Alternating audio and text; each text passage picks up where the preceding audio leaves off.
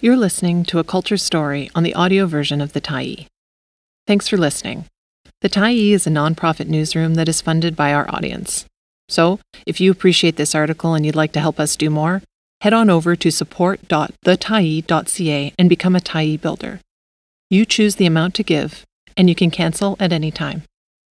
We asked for backyard bird pics. The response was Hitchcockian.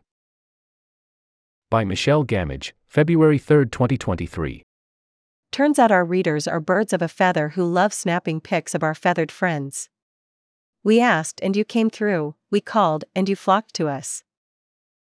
Our inboxes have been overrun with owls perched on patio furniture, robins fluffed against the cold and sunlight glinting off the inky feathers of Steller's jays. Some breathtaking shots were simply titled, others came with descriptions, fun facts about the animals, and personal anecdotes.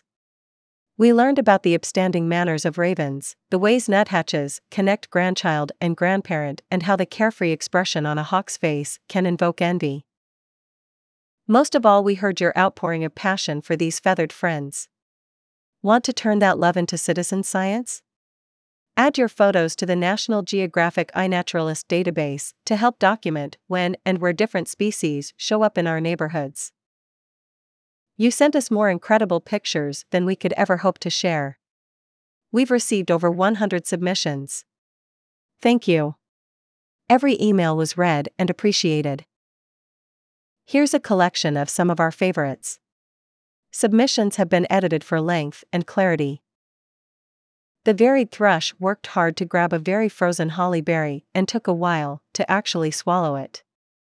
Normally these birds dart quickly in and out of our yard, we have a lot of forest around us, but when it got extra cold they were attracted to the suet feeder and sunflower seeds that we put out between the house and the trees they sit in for cover and protection. We had many large and small birds gather in the trees near our feeder when it was really cold. It was very impressive how they, for the most part, waited their turn. Some were waiting for the suet and others would grab the droppings of suet and seeds on the ground. Rarely was there any fighting, it helped that we always kept the feeders filled. I liked the way they line up like a military unit and, of course, the rare shaft of sunlight upon them that day. Lunchtime on the dock.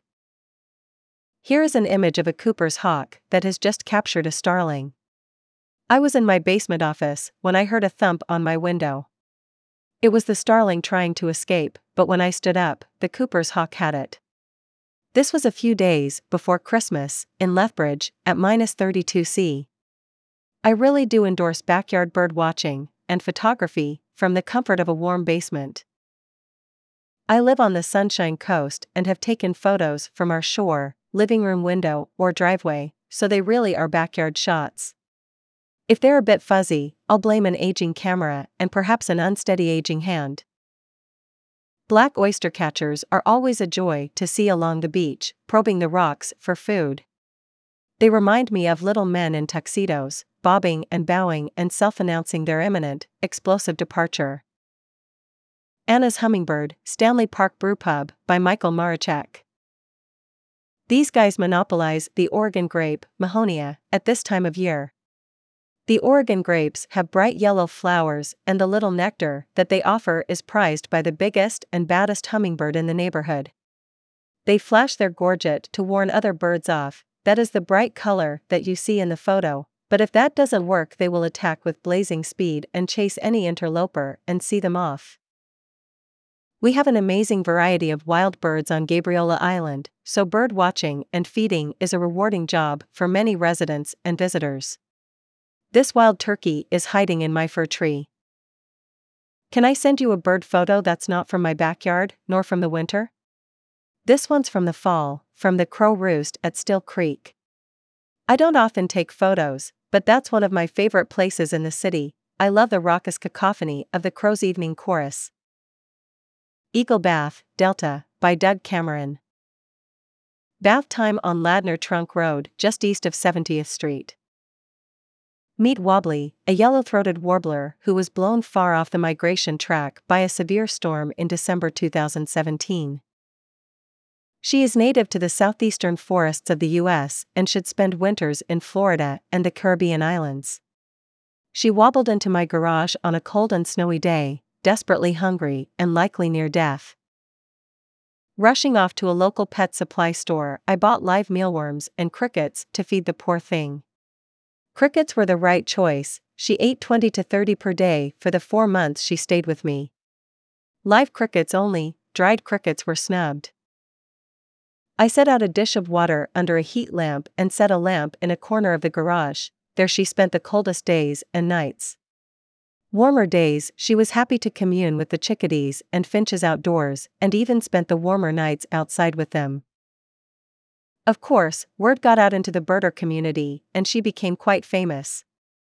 I estimate 200 people came to observe her, taking pictures and movies for posterity. An elderly deaf woman spent 2 hours in my freezing garage awaiting Wobbly's appearance. When the bird arrived, the woman burst into joyful sobs.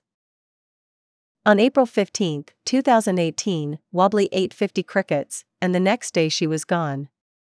That night I dreamt of flying over the leafless Acadian forest.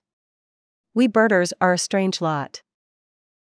There is an old beaver pond near where I live in rural Langley. I drive by it regularly, but never saw any swans until one morning last winter when I had to get up extra early for work.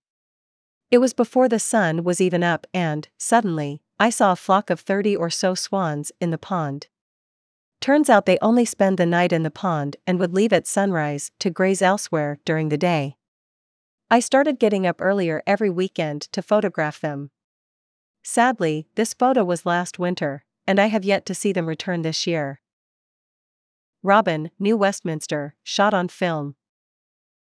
My photograph was taken in New Westminster on Kodak Gold 200 using an old film camera, an Olympus Pen FT, with a 200mm telephoto lens. It was scanned into the computer by the lovely lady at my local London Drugs. This picture shows a robin puffed up at dawn. The snow brought out the robins, varied thrushes, starlings, chickadees, crows, and woodpeckers. There were so many birds gathered in the tree outside our window that I just had to load a roll of film into the camera.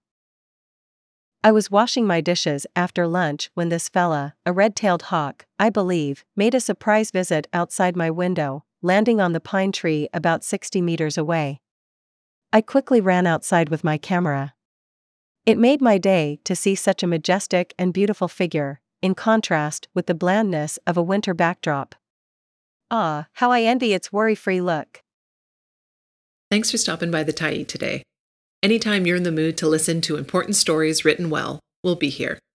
And if you'd like to keep independent media going strong, head over to thetyee.ca and click on the Support Us button to pitch in. Finally, big thank you to all of our Tyee builders who made this story possible.